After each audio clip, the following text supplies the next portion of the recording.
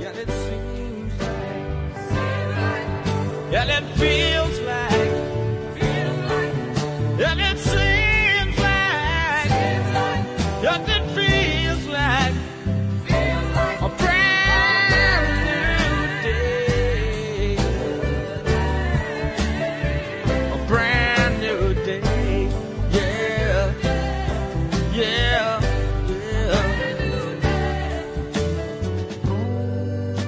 Episode 25 for February 2008. The SpidermanCrawlspace.com podcast is sponsored by MailOrderComics.com. They have today's comics at yesterday's prices. They offer discounts from 38 up to 75% off cover price of new comics every month. This month's special includes the first issue of Young X-Men for 75% off cover. That $2.99 book is selling for just 74 cents. So feel free to check them out. That's MailOrderComics.com. It's where the Crawl Space staff gets our books, and you should too. Welcome back, webheads, to our February show. I'm your host and webmaster of Spider-Man Crawl Space. I'm Brad Douglas, and I'm happy to have our special guest this month. It's the Marvel editor of the Amazing Spider-Man title, Steve Wacker. Steve, thanks for being our guest this month. Appreciate it. No problem, Brad. Thanks for having me. Hey, no problem. And let's introduce the rest of our panel. We've got the bloodsucker himself, Morbius. He's an administrator on the Crawl Space message board. Morb, welcome. I'm excited to be here for this one. And you're on a brand new Windows Vista computer with all of its technical problems, so congrats on that. I'm happy. Sounded like he was on a Vista. Well, we've also got Spidey Dude on a cell phone from Texas, from SpideyDude.com. Welcome, Spidey Dude. It's the coolest black box you'll ever see on the internet. Yes, the Spidey Dude website is delayed yet again, but hopefully one day we will have It's not my fault this time. It really is. It's not my fault. All right. And also our Spider Yoda, JR from SpideyKicksButt.com. JR, welcome. Thank you. I try to get a new intro for you every month, JR. You like Spider Yoda? Well, I've been called worse. Yeah, there you believe go. me. Well, Steve, congrats. You know, your first 4 issues of Amazing Spider-Man are out. What's it feel like to have the work out there after all this build up to it? I'm glad it's out. My mind is so on month 6, 7, and beyond that it's hard to appreciate it at this point. Yeah. I'm just watching the pages of the calendar go by way too fast. Yeah. Now, how long have you been working on this storyline? You're talking about how you're working far in advance. I mean, when did this storyline start? We had our first retreat with the talent in December of 2006. It was not long after I started at Marvel. So, in terms of actual pages coming in, it's been probably a little under a year. Wow. It'll be a year next month. We got like the first plot from Slott and the first McNiven pages in. So December. I am definitely glad it's out. Right. So it's like a year in advance you guys are working on this stuff, right? Yeah. It was slow going at first because you gotta when you're starting off on something like this, you gotta make sure you're hitting the right notes and it's a lot of writing and just making sure that you got everything perfect. Right. Now, how much since you're working a year in advance, I mean, you probably know what the Marvel Universe is also doing. Do you have to work that into the storyline too, a year in advance, or? We, as I'm sure the biggest fans among you remember, originally we were supposed to launch at the end of the summer. Right. We saw the way things were going schedule-wise, and we knew, I could tell we probably weren't going to hit that launch date because of various things. And early on, I tried to do what I had kind of had success doing on another book I edited, a weekly book at DC, and create kind of a bubble around this stuff. Right. Just because if we had to time it with, all right, this scroll thing here or this X thing here, it was all going to fall off the rails pretty quickly. Right. So at least for the first chunk of time here, there's a bit of a bubble around what we're doing in terms of we're not reflecting what's going on this week at the Marvel Universe. But we'll catch up there probably by the time where we hit the summer. Right. Now, I just wanted it to be clean. I didn't want it to feel like it was a big crossover. Right. right to start because we knew this was going to be a big investment for people. Now, with working this far in advance, are there like plans already in place? Are you leading up to a spot like Amazing 600? I mean, does that? Yeah. We're roughly planned out up to 600. Wow. We have an idea of what we want to do there. That's next summer. So summer 2010? Summer 09. 09, okay. Gotcha. I think I wrote it in one of the recent letter columns. Like I think it hits in June or July. I went and counted. Right. Now that's assuming I can get these books out every week for the next year and a half. Well, it sounds like you've got a year run on it so far. I mean, there shouldn't technically or hypothetically be a delay. I would hope so. That is certainly my public face. Yeah. But my private one, every time we solicit a month and there's 3 issues out of my drawer, I'm just terrified. I've been a part of these things for so long now that I'm just in a constant state of fear. Well, let's talk a bit about your history. By talking to you through email, I found out that you grew up about 30 miles away from where I did. I grew up in Festus, Missouri. Oh, yeah. And you grew up around the South County area? Well, yeah, I was actually a bit of a mutt. My mom was a bit of a roamer, but I went my sophomore and junior years of high school in High Ridge, Missouri. Uh-huh. And I noticed that in the letter columns this year. You said High Ridge, Missouri in the letter columns. I'm like, I know where that is. Go ahead. I graduated from a different high school in St. Louis, South County. Now, I gotta ask, how did a kid from South County, Missouri end up at Marvel? Because I'm a kid from Festus, Missouri, and he didn't end up at Marvel. Yeah, well. How did you get to New York? Paid off the right people. I had been working in New York as an actor, and I started doing the superhero show that I had written. Oh, wow. And it had been, it was hardly a success. But it was enough of going on where people heard about it. And some editors from DC started coming to the show, and eventually they offered me an assistant editor job. Wow. And then, eventually I started talking to Marvel. I worked on JLA Avengers. I was an assistant editor on that book. I got to know Tom Brevoort. Mm-hmm. And we just kept in touch through the years. Now you've piqued my interest. What's this? Is it a play, the superhero show? What is that? Yeah, it was a play. Mm-hmm. It was had music in it. It was, the audience would make up superhero names, and that's awesome. And you can imagine the kind of names. Captain Pessimism. What's that? What'd you say, Spidey Dude? Captain Pessimism. I just thought of random. Sorry. What's some interesting superhero names people threw out? Oh, it was a lot of fart jokes. The minute you turn to the audience, like they just want to hear someone say the word fart. Yeah. Fart man. We had man woman was one of them, and she had the power to turn into a man. That's classic. Yeah. So how does that qualify you to be an assistant editor? Yeah. It might not. I'm waiting for someone to call me on it. That's awesome. I was working as an assistant editor at the Associated Press in the sports department there. Oh, cool. Okay. But I wasn't really text editing. I was more like stats editing and stuff. Mm-hmm. I don't know. I BS'd my way into this job, and every day I'm sure someone's going to find out. Yeah.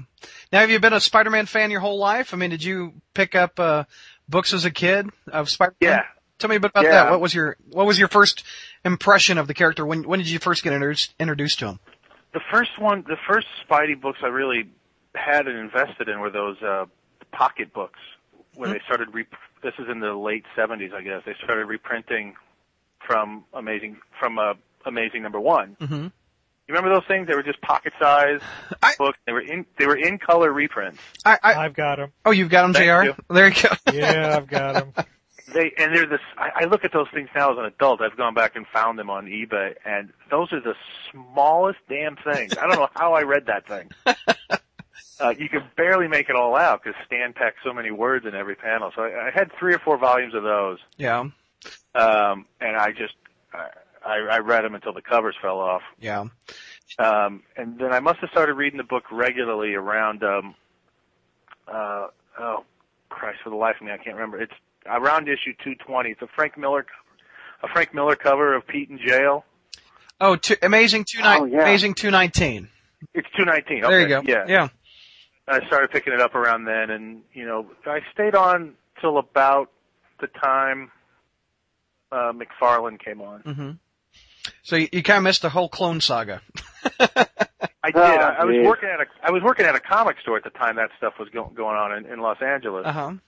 and I would look at it, but I find books from that era, not just the Spidey books, but comics in general, for the most part, are just so gaudy to look at. Yeah. I can't make out what's going on a page. Occasionally there's a John Romita Jr. story in there, and I can lap it up, but Mm-hmm. the coloring hurts my eyes, the lettering hurts my eyes. Right. It was as if everyone discovered computers the same day. Now, is Spider-Man your favorite character, or how does he rank? Is he in your top 5, or? He's top 2. Okay. Spidey and the Flash Okay. were always my favorite character, followed very closely Right. by the Shogun Warriors. or Camp Candy. Camp Candy's up there. Now, what? Planet Terry is up there Oh too. wow! How about Top Dog from Star Comics? Very nice. All right, we're gonna hit some Star trivia here, Fraggle Rock. Peter Pork. Yeah, you better recognize Muppet Babies, if you will. Heathcliff. I'm not going to be the last one to say one. Strawberry Shortcake. There you go. All right, you win. Yeah. Now, was Amazing your first Marvel work? I mean, with the exception of the JLA Avengers team up, was Amazing your first Marvel? Yeah, I started. I got handed a bunch of books right when I got to Marvel. Okay. So I did the last few issues of Friendly Neighborhood Spider-Man. Okay.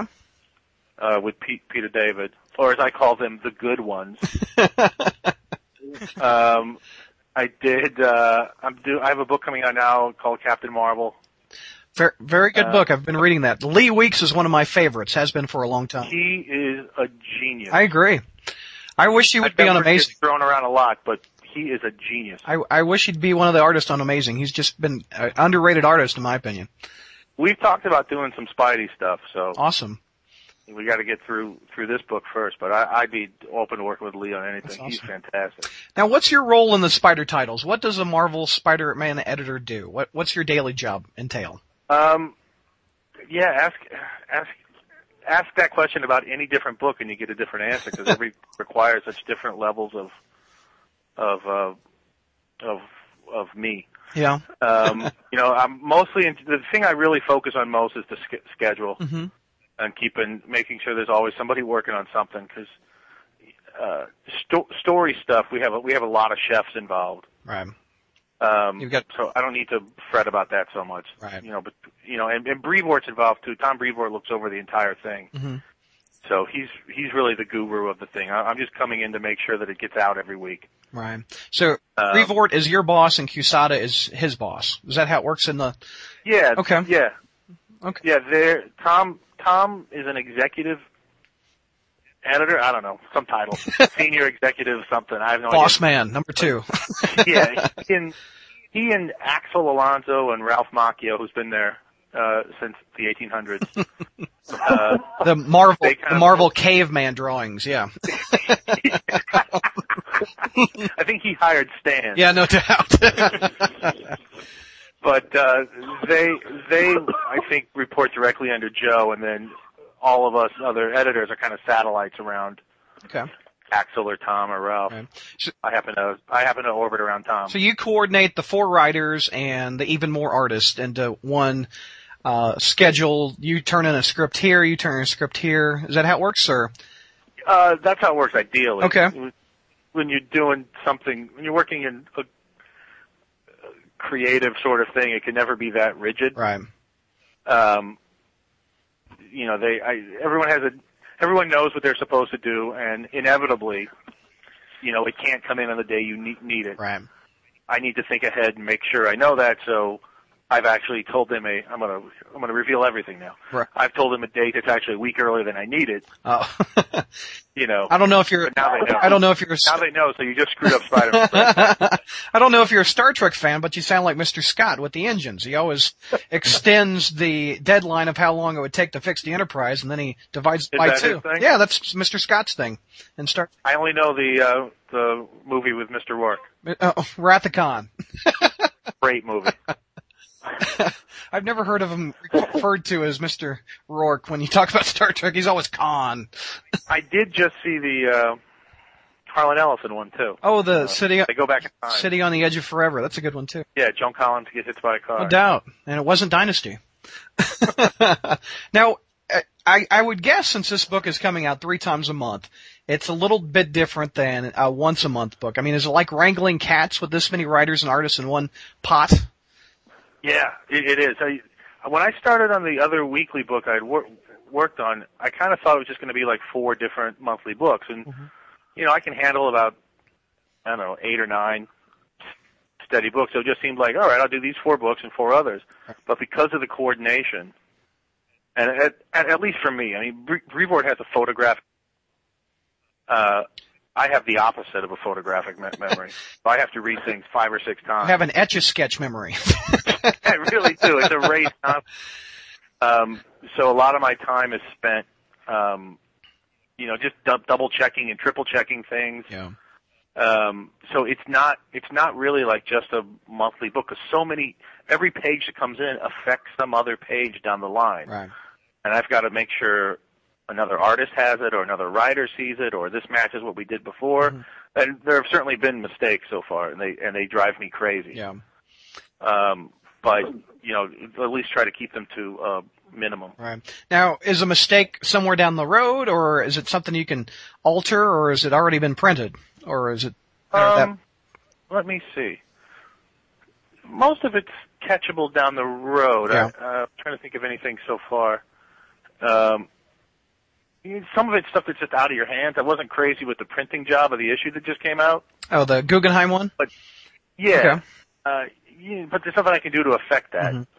That's just kind of the luck of the draw on the printer. There's a character early on that we've seen that I wish I'd put a beard on.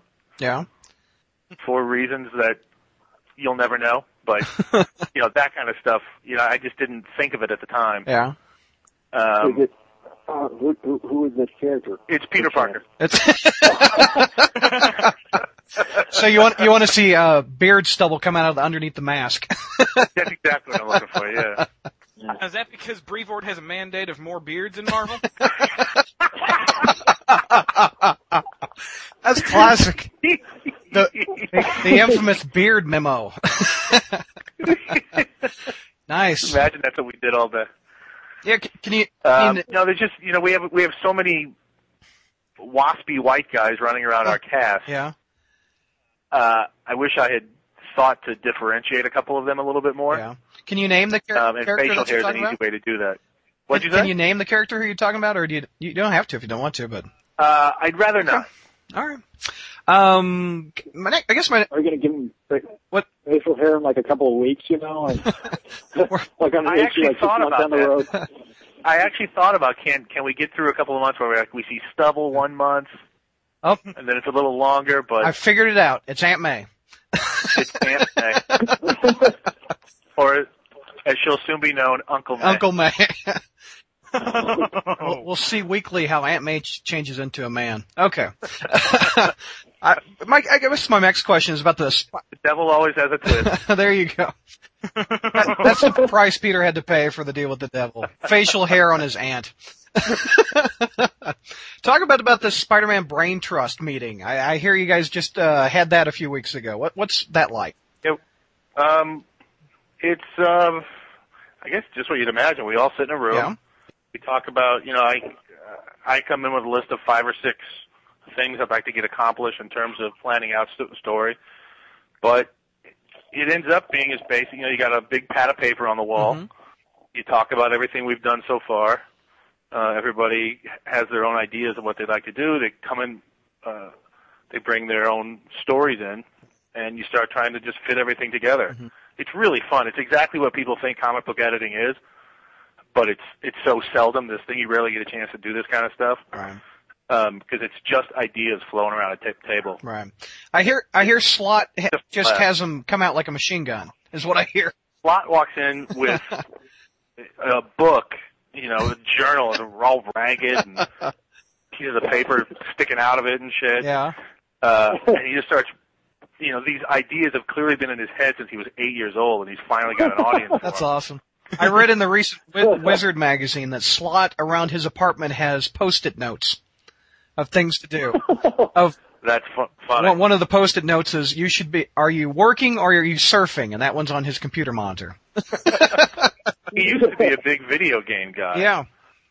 And an editor at some point, I think, took his video game away from him. Oh man, that's like torture. I always wanted to do. I used to work with him when I worked at DC with Dan, and I always wanted to go grab his Xbox, throw it out the window, because he's just so good. Any moment he's not writing is like, yeah, I don't know, it's a missed opportunity for the universe or something. Well, what's the reaction has been pretty hot and heavy on the debate on One More Day and the post Brand New Day. What's your reaction from it? I've never seen message boards on every site just talking about Spider-Man so much. I mean, that's got to be a good thing that they're talking about it, at least. Yeah, the talking about it's great. I mean, I certainly wish some people weren't so openly hostile and angry, but I get it. Yeah. That's part of the fun of this. The message board stuff has never bothered me much because A, I came from it. Mm-hmm. And I used to talk about comics on the internet all the time. And B, that's kind of that as far as I'm concerned, someone pays their $2.99 and that's what they get to do. They get to bitch, they get to moan, they get to love it. And they get to do it all publicly. I got no problem with that. It's the amount of mail we've been getting to the Spider-Man email address has been huge. I've never been a part of anything that got this much mail. Yeah. And I know that no one's going to believe this, but it has been overwhelmingly positive in terms of the email we've been getting. Wow. It's not to say there haven't been negative emails. There have been plenty of negative emails too, but we're getting, I don't know, probably 30, 40 a day, and 75% of them are positive emails. Sometimes they're positive with, look, I didn't like how you got here, but I like this comic. Right. I see that this is a good Spidey, so, they're that kind of, and there are some that, someone has, had one veiled threat, one desperate plea to fire me. and a lot of Viagra ads, the rest of them. A lot of Viagra ads. Now, how much does this? Those are all from Spidey. Yeah. Oh, whoa, hey. Well, he does work in retail. He's kind of hard up, though. Anyway. I'd go to the pharmacy and say, I'll get you plenty of it if you want. Now, how much does it? I like the way you put the exclamation point in Viagra, so I don't know what it really is about. Man, now, how much does this online comment impact you? I mean, are you like, oh, we shouldn't do that? It'll piss off XYZ. Well, that kind of conversation never happens. Right. Sometimes people are just so angry and ridiculous that it's laughable. In the same way that you read something on the internet, you read something on a message board where someone's just so on the fainting couch and they're just being so over the top that it's hard to take them seriously. Right. In terms of the people who make cogent arguments, I get where people are coming from. I get why people are frustrated. I don't doubt that they are. I just take it at face value. I assume they're really that upset. Right. I wish they weren't, but there's not much I can do about how someone feels except make the comic I'm working on good. Now, one thing I've liked that I've read in interviews with you before is, you really didn't have a say in the One More Day with the deal with the devil. You're in charge of the new stuff. I mean, you really didn't have a say in what happened before you. Right. So, I mean, that was all done. That was all presented to me my first day. Yeah. I had heard just in terms of the backwater of comic book editorial gossip. I had heard of these plans for a couple of years. It had been rumored for a while. I don't think publicly, but we all knew about it at DC. Right. And then it was all, Joe sat me down the first day with Tom and told me the whole spiel of what they were going to do. And where I was picking it up. This is just my personality. I tend not to dwell on what came before. I just kind of figured out what the lay of the land was that I was picking the books up at, right, and focused on making those good. And if you're Joe Quesada, I mean, we talked a bit about this in the last podcast about how, you can critique something but not be mean-spirited about it and call for people's jobs and call him the devil, etc. I mean, I don't know if you can do that about Joe. Joe brings out the anger. He really does. I mean, is he having a hard time with it, or is the Spider-Man office having a hard time with the mean-spiritedness aimed at you? I think I think Joe's used to it by now. Right. He seems pretty Teflon about the whole thing. Right. I don't, and again, I know there's a segment of people that will never be convinced, and that's just the way it is.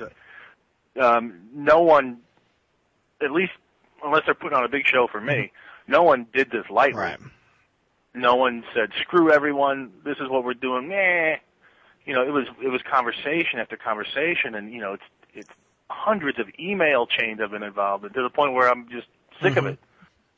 This was a lot of conversation, and people knew the risks, and all the problems with the story people have brought up online. There's nothing in there that wasn't discussed, and the decision was either changed on a certain aspect, or it was accepted that there were going to be people that were angry. Well, kind of talk a bit about the decision to take Peter back to basics. Why do you think it helps the character in the long run, making him a little bit younger? Let me approach the question from a little different angle, because I don't know if it ultimately helps or hurts, or I can't see in the future like that. I think there's a reason that there's only one place outside of comics you've seen a married Peter Parker. What's that? That's in the comic strip. Oh, in the okay, newspaper strip. Gotcha. Every time you see him, it's that classic mode. And comics, at least as long as I've been reading them, with the major characters, the pendulum swings one direction for a while, and sometimes it's 20 years. Yeah. And it swings that way, and a character is, really gone off a path. Hal Jordan or Green Lantern's another example I guess people use. And it goes one way for a while until it doesn't. These things always come back to the center. They come back to the classic modes that work. It's a little more difficult with a Marvel character because there has been this attempt to make it as linear as possible since 1961. Right. And when those things happen, I think it's harder for people to accept. But I like Peter Parker. I like Peter Parker more than I like Spider-Man, if I can make a weird differentiation. There's a difference. The idea of trying to make the book about Peter Parker is really what appealed to me right away. Because it had been about Spider-Man for a long time, at least to my point of view. So, I think people recognize this classic setup. Right. And I think you'll discover as if anyone who's been reading Spidey for years, who's promised to quit the book, if any of them manage to stick around somehow, I think you'll find that less has been changed than many people think has been changed. Okay. Does that answer your question? That pretty much sums it up. I agree. I think an amazing... I was trying to avoid getting into a whole, is it better to be married or not be married? Because that debate's been had so many times. Doubt. I mean, I think in the last, I'd say 10 years, I think Peter Parker has pretty much taken a back seat in the Amazing Spider-Man title. I think it's the last big Peter Parker event to happen in Amazing was Aunt May finding out. I mean, it's mainly been Spider Totem, it's been Goblin Kids, all that stuff. And the supporting cast mainly was in the Friendly Neighborhood book, and from what I remember in the last couple of years. So. Yeah. Well, especially those last few Friendly Neighborhood issues, they're really good. Right. Well, I'm going to turn. The ones you did. Yeah, the ones you did. The ones you did. We made a purposeful decision in the first issue of Brand New Day. We got, I think, letters from people, angry letters, people thinking we didn't realize we were doing this. And the biggest argument we had about Brand New Day, the beginning, the opening issue, was, can we do a whole issue where we don't see Spider-Man? And I thought Dan and McNiven pulled it off beautifully. Because aside from Peter, he's about to change at one point, and you can hear the music about to swell. but he doesn't change. And we thought if we can get through an entire issue of just without seeing Spider-Man, it'll really set our course that this book is about Peter Parker now. Well, that's pretty much all my questions. I'm going to hand it over to JR. JR's got a few. JR? Okay. I think I've really just got one because I know we have a lot of the other two guys have some questions, and then we have the message board. But I mean, there's been a lot of debate about the comics audience aging over time, and I was wondering, does Marvel have an ideal demographic that it is trying to appeal to, and I guess specifically to Spider-Man, since that's the title you're editing. Is there a certain group that you're specifically trying to reach? Wait, what's the debate, Jay? Is the debate whether or not people age? The comics audience as a whole has been growing older on average over time. Yeah. And there's been a lack of younger people to supplement those of us old folks who keep reading and reading. And I was just wondering, particularly in looking at these changes, is there an ideal demographic that you're trying to appeal to? Are you specifically trying to appeal to like a 15 to 20 demographic, or early teens, or early 20s? Is there something specifically you're trying to reach? I have never in my career been involved in a conversation like that at work about what the demographic is. Mm-hmm. I can't say that they don't happen, maybe somewhere in an office somewhere else above me. But with Spider-Man, really the only thing we're trying to do is tell Spider-Man stories that we think people will like, either new readers or old readers. I will say to the general point, because this conversation does come up a lot, are readers getting older? Where are we going to get new readers from?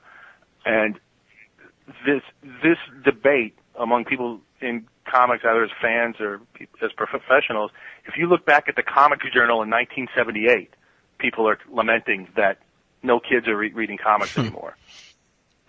It's always the older people who are sure that the companies are stupid and they don't know what they're doing, and only I can have this vision that young people should be reading comics. I think what's happened is that the demographic of people that are reading comics has grown so wide now.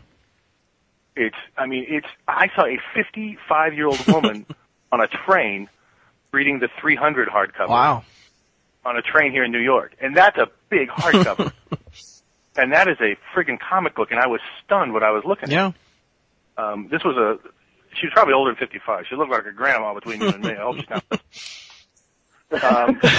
Well, maybe she should take an omnibus for security measures on the train. That's not a bad idea. Okay. I don't think there are as few kids reading comics as we all think that there are. I think we can always do better. I'm glad we have a couple lines of books aimed directly at kids. And we are very active trying to get books into libraries. But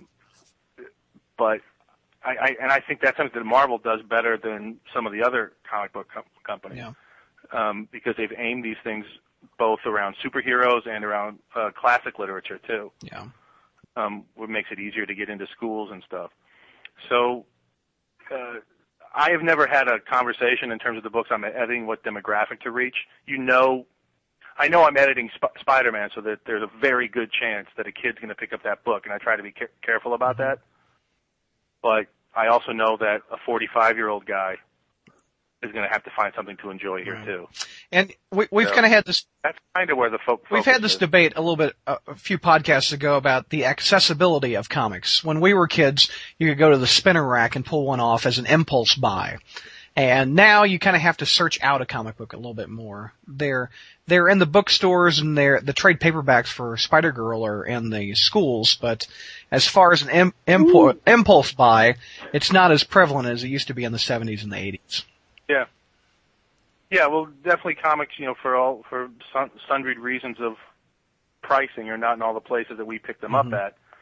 But kids, I hate speaking so broadly about kids today because it makes you sound really old. and B, it makes me sound really old. Like, unlike us, kids today are on the internet, and you can get comics on the internet. Mm-hmm. You can see comics. They might not be Marvel comics, but kids know how to read comics. Right. I haven't been, and I'm not dismissing. I'm not saying it doesn't happen.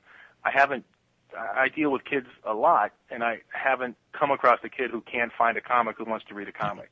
It may not be my comic, which bums me out. But there's a wider range of comics out there than ever. Yeah, there's a lot out there.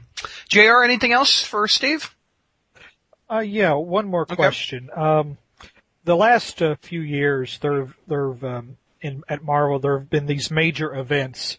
You've got Skrull Invasion coming up this year, Civil War, and House of M, and then the regular titles tend to have to work around these events and fit what's going on. Mm-hmm.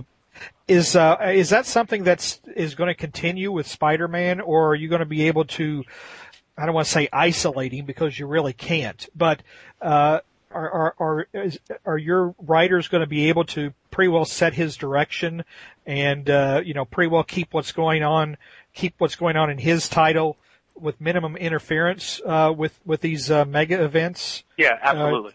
Okay. Yeah, the answer to your question is a quick yes. We're planned out far enough. We might do some Spidey things, but in terms of the Skrull stuff, because we had a couple cool ideas floating around, but it would be in a separate title. That wouldn't be a necessity. Yeah. But in terms of the regular story that's going on in Amazing, we're planned out far enough. I got to say on this topic too, just as a side thing, I've never coordinated one of these giant things. Mm-hmm. But the ones I have been involved in, I think the vision that fans have is that the editor of whatever book that is comes in and says, "You're doing 2 issues and this is what's happening." Bah, bah, bah, bah. And then the creator, the writer or the artist, runs and cries and has to fit their story around. And I don't mean to suggest those events haven't happened, but the ones I've been involved in, it's always been voluntary. Right. Now, most people decide to volunteer because they know that, my sales will shoot up 20% for a couple months and people will try out my book. Right. But, even in terms of the Skrull stuff, it was presented, at least from Brevoort that I saw, as not a mandatory buy-in. You can do this if you want. Here are the rules. Here are the pieces we need, and if you want to do it, you'll have to adhere to these rules. But if you don't, that's fine. So kind of like with House of M, if there's going to be a Spider-Man title of the Skrull Invasion, it's going to be like Skrull Invasion Spider-Man for 3 issues limited series or something like that. Okay. Yeah. I wasn't here for House of M. Did any of the stuff tie into the regular books? Or was it all miniseries? There was House of M Spider-Man. It was a limited series is what I remember. I remember that. Yeah, but it never really was mentioned in the main books, which was kind of a gripe from the fans, so it's kind of the dichotomy of what they use. Oh, yeah. You'll get mentions in Spider-Man, like you will get little asides in the regular book of stuff going on in the world, but you won't, at least, as of today, February 10th, you're not going to get a actual crossover issue like that. Unless Brad. I just want Beard on Spider-Man and Aunt May. That's all I want. It's coming. Make that a 4-issue limited series with a Top Dog crossover, please. What a perfect way to celebrate his 45th There you go, Top Dog, baby. JR, anything else? I'll move on to more if there's any. Okay, no, that's more? all I have. What are your questions? I think I'm going to go ahead with 2. There's a bunch of stuff I'd like to ask, but we've got a crap load of message board questions. Yep. So, first one. If, let's say I never make it in to write it myself, can I reasonably expect to see Morbius again within my lifetime? I knew it was going to be a Morbius question. It's got to be. Let's face it. Yes, the answer is yes to that. Oh, Morbius is... Do you actually have plans, or you just like him? No, yes, there are Morbius plans at Marvel. Oh, wow. All right, well, that's exciting. Wow. Question number 2 doesn't relate to comics at all. when you first contacted Brad, you gave him a little note with a piece of preview art that he put up on the board. And in this note, you said, I was listening to the last couple podcasts over Christmas and really enjoyed them. I don't know which guy it is. One of them speaks in a way that actually sounds like lying down. The question is, which guy is that and what does that mean? I'm pretty sure it was JR. I thought it might be. And there's just such a calming lethargy to his voice. I wanted to take a nap and cuddle up. Well, my wife will say there's a certain lethargy, but not just to my voice, but to just about everything else about it. That's why you need that. That's why you need that Viagra ad. I think Steve just hit on JR. No. I'm married, so that stuff never enters the question. It's mostly about doing things around the house and taking care of my children. They become my children when they do something wrong. So that's classic. Well, while we're on the same lines of what Morbius just asked, we were talking about maybe a special guest tonight too. Who were we thinking of, Steve? Oh, I was gonna try to get Brevoort on and let you guys just bitch at him instead of me. Well, I wonder why he turned down the invitation if we were just going to bitch at him. No, it got, I didn't know how this was done, if it was recorded or if it was a short bit. And then once I realized it was going to be a significant amount of time, I just figured, let him do his own. Okay. Let him do his own thing. If you can get him. I just wanted someone to take the bullets for me. Or to inevitably one of these questions is, oh, Mr. Spider Editor, what happened in Spider-Man number 122 if you're so smart? And I don't remember. Yeah, there was a Hostess fruit pie ad. Next question. Yeah. I wanted someone there who could field it for me. JR, what happened in Spider-Man number 122? I think everybody knows the answer to that question. Norman Osborn he died and got better. Morb, any other questions for Steve? No, I think now that I've got Morbius on the horizon. Is Morbius going to be in the Amazing Spider-Man title, or is it going to be a separate title? That I'm not going to answer. Okay. I tried for you, Morb.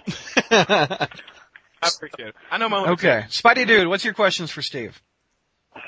Well, the thing is how he asked about Morbius. I guess I got to ask about Ben Reilly, but I think the chances of that are about as good as never. But might as well. Is Ben Reilly going to make an appearance at any point in Spider-Man within the next couple of years? There's nothing planned right now. Okay. I wouldn't imagine. I don't want to close any doors.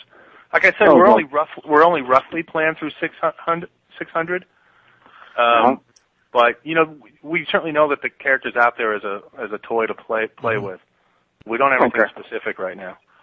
The door's not closed to him appearing. Oh, cool. Well, that makes me feel a little better. Because you always are under the assumption that nobody ever wants to mention that. Yeah, I mean there are aspects of the story that he was introduced in I'd rather not mention again, but we're not going to explicitly contradict it. Okay. And I know a lot of people have love for that character in a way that frankly I don't, but I recognize that people do. So he's definitely worth trying to see what we can come up with. But you just made two of the members of the show very happy with the Ben Reilly door not being shut and Morbius coming in somewhere. Oh, wonderful. If I can just do something for you, Brad, I'll... Can you get Steve Ditko back? I would love that. Oh, I can go to his house. That's already been done. I see him using his pages as cutting boards and be crying the entire time. What else you got, Spidey Dude? This is completely unrelated to Spidey, but you mentioned you were a sports editor. You did stats, so you probably are a sports guy. What sports do you like? I'm not a huge sports guy actually. I always think my wife is very lucky because I don't play golf and I don't watch football every Sunday. I'm a big baseball fan though. I like the Cardinals a lot. So that's really the big thing I follow. When I started doing sports, I had to learn a ton of stuff because I could not give two shits about hockey, Maybe tennis. college basketball. I just don't care about any of that stuff. Which kind of made me good. Which kind of made me good for the job. Because I didn't bring any personal passion. You were unbiased. Yeah. Very much so. Well, you're in the majority as far as not giving a crap about hockey because ever since they lost an entire season, I don't think half the population knows there still is a hockey out there. Yeah. Well, hockey? What? And all the Canadian friends you have are just bawling their eyes out the entire time. Yes. When we're asking, hockey? What's that? All right, and this is I know you don't want to think about this, but this is strictly hypothetical.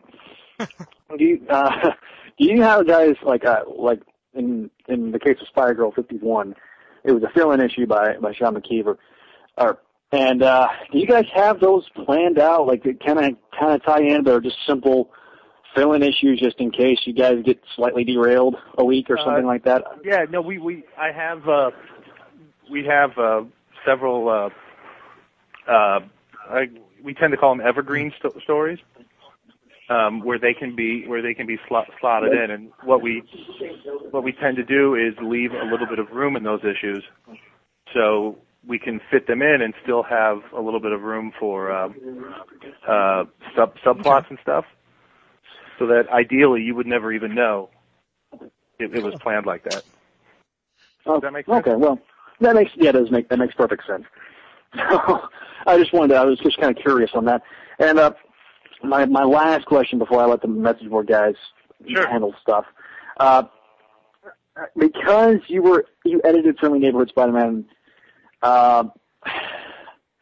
issue 23 has a special meaning to me, but will we see any of the lingering plot threads that may or may not have been there carry over in the brand new day, or is it like everything changed from one more day to where those plot threads will not get resolved, possibly? You'd have to be a little more specific. Well, I mean, we know, with issue 23, Jonah finds out, punches his face. One plot that I was thinking of was the Mysterio was talking about his superiors when he was talking to, I guess, the other. And we just it was kind of ambiguous, and we didn't really understand who technically his superiors were. I guess you could assume it had been Mephisto, but is that going to be resolved? Well, we just see more Quentin Beck and all that.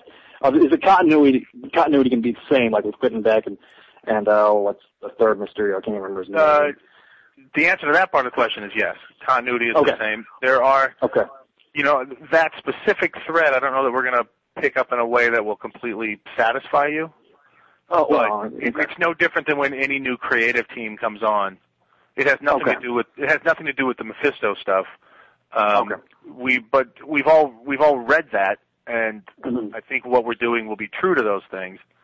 Mysterio happens to be a character that we came up with a pretty decent plan for at the retreat that we just had. That's cool. So I don't believe we'll be out and out contradicting anything. We're gonna play fair. Okay. Can you say which Mysterio you're using? No, I cannot. Ben Reilly. It's Ben Reilly. Underneath the fishbowl is Ben Reilly. You can't tell, but you see a tuft of blonde hair all of a sudden. You're like, what the hell? That Pete. I gotta say, Peter and Todd did do a very nice job on that issue of Friendly Neighborhood. That Jonah. That was one of my favorite of that run. Yeah. All right, Spidey Doo, if there's nothing else, we'll hit the message board thread. All right. Oh, great. Yeah. Have you looked at it, Steve? It's intimidating. Have you read it? All right, first one. This is the part where I sound like Larry King. We've got Sheriff of Coffeetown from Florida on the line. The equator, you're on the air. He goes to Steve, not a lot of Spider-Man reprint trades are on the schedule for this year thus far. Will there be more forthcoming, possibly an omnibus? I have no idea about that stuff. I know we just started putting together the first Brand New Day collection and figuring out what the extras and stuff were going to be. In terms of stuff older than that, I just don't know. I don't really Okay. deal with the collection. Uh, I would imagine. I mean, if those omnibuses Mhm. are working, I can't fathom Yeah. that they would stop I now. would- I'm sure you'll see at least until the end of Stand. I'm sure they'll come out. I mean, it's a popular title and it's got Spider-Man on it. Why wouldn't they put it out? You know? That's true. Spider-Man is popular, Brad. That's a big, Spider-Man Marriage, writes, Mr. Weicker, were you part of the, wait, look, his name That's is his title. Spider-Man Marriage. Okay, let me guess what this question's going to be. Actually, he doesn't hit on the marriage at all, but he goes, Mr. Weicker, were you part of the decision to make Spider-Man 3 times a week? And if so, how many people were in the idea and what made you do this? I was not. It was presented to me my first day, again, along with everything else. If I had been, I don't know what I would have done. If I had known about that ahead of time. I think it was something they've wanted to do a couple different times in the past. And the latest one, I think Joe just had it in his bonnet that they were frustrated that they couldn't get the satellite books, the Friendly Neighborhoods. They couldn't get them consistently to move at the same rate as the other ones as Amazing, because Amazing is always the official book. And I start that thread of conversation, and people always say, well, what about this great story in Peter Parker? What about this? And it's not to say there haven't been other good stories, or even some issues of those books that sold better than Amazing, but as a general rule, over any length of time, Amazing Spider-Man is the main book. And I think it should be the main book. It's the 1962 book. That's the one that's official. So, it was both a business and a creative decision. Business-wise, it made sense to have a book circling at Amazing's number every month. It made sense to have three books circling at those numbers. And creatively, it meant that you didn't have to have one book driving everything and the other ones trying to fit in where they could. Creatively, it's a lot easier to tell Spider-Man's story in one book that's continuing that same story. Like, do you think it would work with week. X-Men to have one Uncanny book? I don't think those guys can pull anything off like I do. First, I suppose it would. I mean, what do you mean, like make Uncanny? Because Uncanny, generally, with the exception of Astonishing, and that sells because of the creative team, but you've got X-Force, you've got X-Factor. I mean, X-Factor works, but to have one driving X-Men team. Well, those you can probably do it for the main team. I think in those cases, though, those are different teams. So you can't jump from Cyclops' team to. I don't know the X-Men that well, so I'm going to betray my ineptitude. But that's such a huge jump of character and motivation and team and all that kind of stuff. It's kind of hard to grab a hold of. With Spider-Man, it's the one character, and we all know Spider-Man. Spider-Man Marriage's last question is, why do you want new villains only, and why are the writers not allowed to use the classic ones? Well, he's making a huge leap, a huge assumption. I had said let's not do the classic villain for the first 6 months, so we could replenish the world a little bit, and not make an easy crutch. I also felt like by doing that, it made everyone has to try a little bit harder and invest some time into making these villains interesting. And whether or not we'll succeed at that remains to be seen, but at least the attempt is being made. You can always lean on the return of Doc Ock, part 1 of 6. Yeah. And it'll get people excited. But it's a crutch, and we've seen it a million friggin' times. And new villains are so hard, as you well know, just from reading comic books. I think the last one that stuck was Venom, and that was 1988.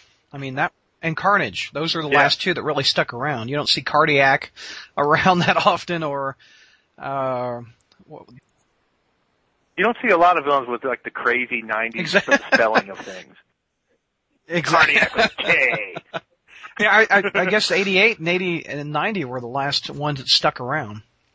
So. Yeah. A lot of it is Todd McFarlane drawing it, first of all. But my experience has been that a writer comes up with a new villain, and unless other writers and other titles start using them and sharing them, they just don't stick around very long. And you've got to convince the other creators in your universe to use these guys, or else they just slip away. Lockdown from Illinois says, how much of the old classic Daily Bugle cast is returning, and is Billy Walters or Charlie Snow possibly part of those returns? I don't know who Charlie Snow is. Boy, that's the kind of question I want to breathe around for. Who is Charlie? JR, do you know who Charlie Snow is? Vaguely. I mean, to be honest, he was some kind of columnist or, but no, I mean, I heard the name, but he was no Ben Urich. The big change of Brand New Day is that Charlie Snow's been fired. Everything else. And I think Billy Walters was a friend of Ben Reilly's back in the Clone Saga. Is that right? He lasted afterwards, though. He was around with Peter for a while, I think in the Peter Parker title. Yeah, he was in between. He wasn't. Ben Reilly. The only friend Ben Reilly had was the coffee shop. He didn't have any friends. Well, the majority. We haven't seen those two characters yet, but it doesn't mean they're not around. And there's. Oh, well, and Billy Walters is gone. He left. He okay. left the book and left the title. What? We're playing unless he came back off panel. I guess the gist of the question is the old Daily Bugle cast returning, and we've seen a lot of that in the first three. So. Yeah, we've seen Robbie, we've seen Betty, we've seen Jonah. Mouth to mouth. Yeah, we've gone 45 plus years without seeing that, and we see it in your first couple issues, Steve. I have not had a better day in comics than when McNiven sent that page in. I think every issue should start with him kissing somebody. You know? He kisses a hot chick on the first issue, Jonah in the second issue. I commend Dan for just jumping feet first into that running joke.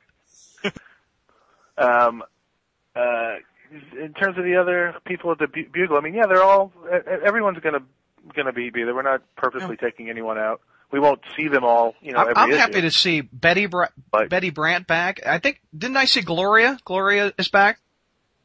Yeah, I saw her Gloria's in the issue. around. I'm happy to see new blood back in the Bugle. Well, I got a question right quick. I'm just not thinking of that. Why does Marla look completely different than she usually does?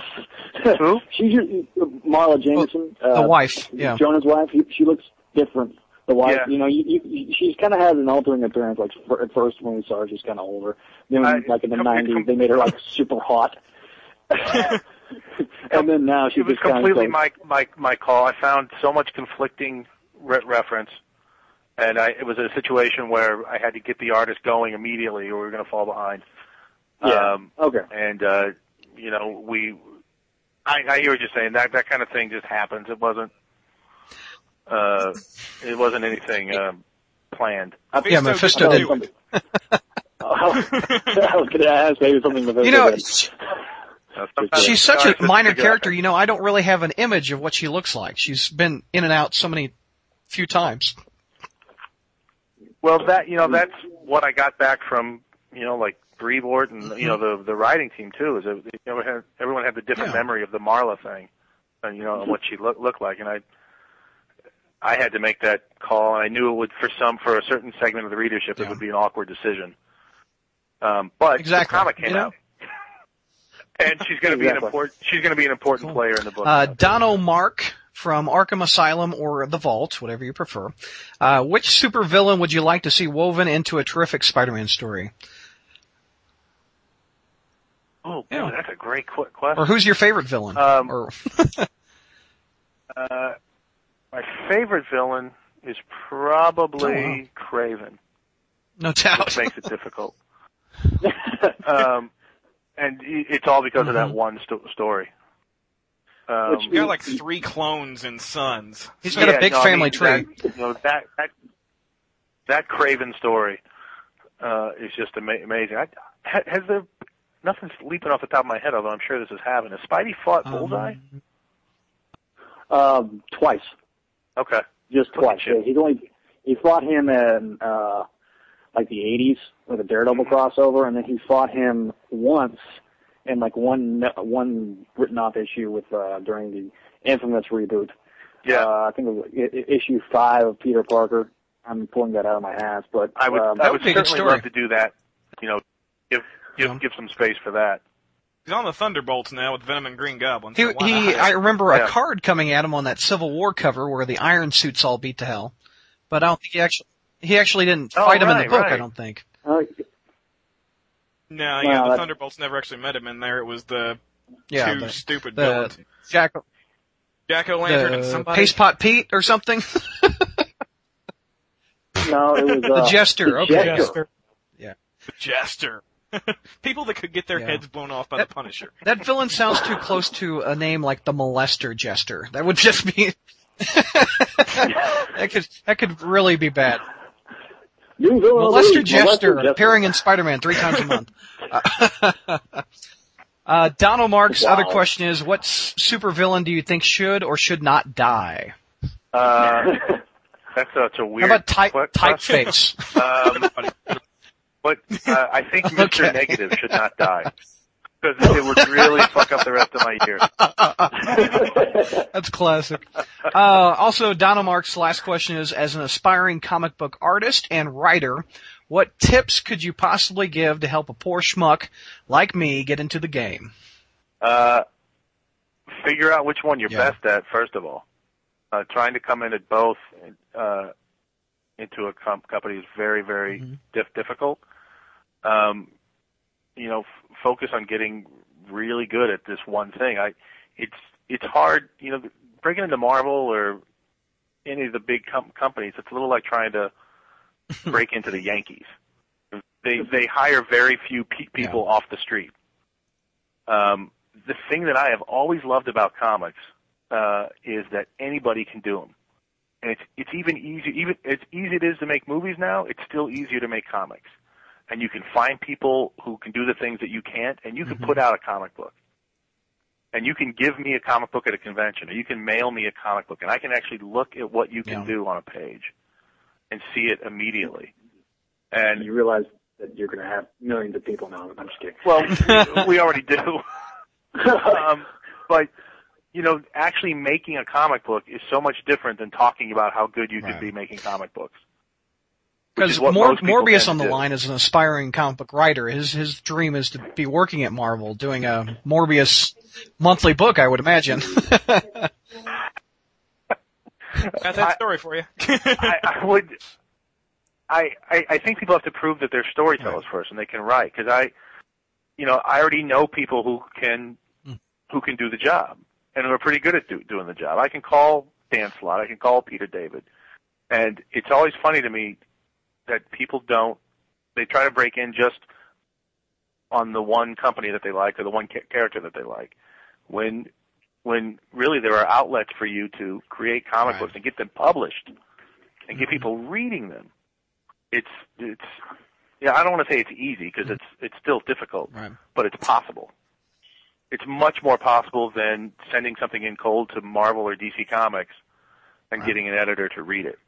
You know, like a script or something. I've got a question for you relating to that. Ron Mars, when I asked him about, best ways to break into the industry, he said one of his best pieces of advice was work on a webcomic. And I ran a webcomic for a while. And so I'm wondering, do you guys ever read webcomics? Is that something that you ever look at, really? I do. I don't search them out, only because there's only so much time in my day.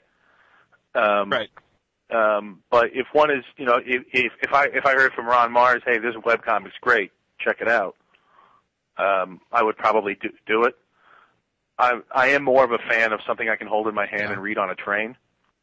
That's where I do most of my reading, but it certainly isn't unheard of. I read the webcomics. And we'll wrap up the first part of our two-part interview with Amazing Spider-Man editor Steve Wacker right about there. Now, we still have another hour of our conversation to go, and we'll finish up the rest of the message board questions in part 2. And many thanks to the people from all over the globe who took time to visit the site and ask Steve so many great questions. Also, we want to thank our sponsor, MailOrderComics.com, for supporting the show. They're accepting orders right now for books that will ship in May, so get those orders in as soon as possible. Again, that's MailOrderComics.com. I'm Brad Douglas, and thanks so much for listening to the show and visiting the SpidermanCrawlspace.com.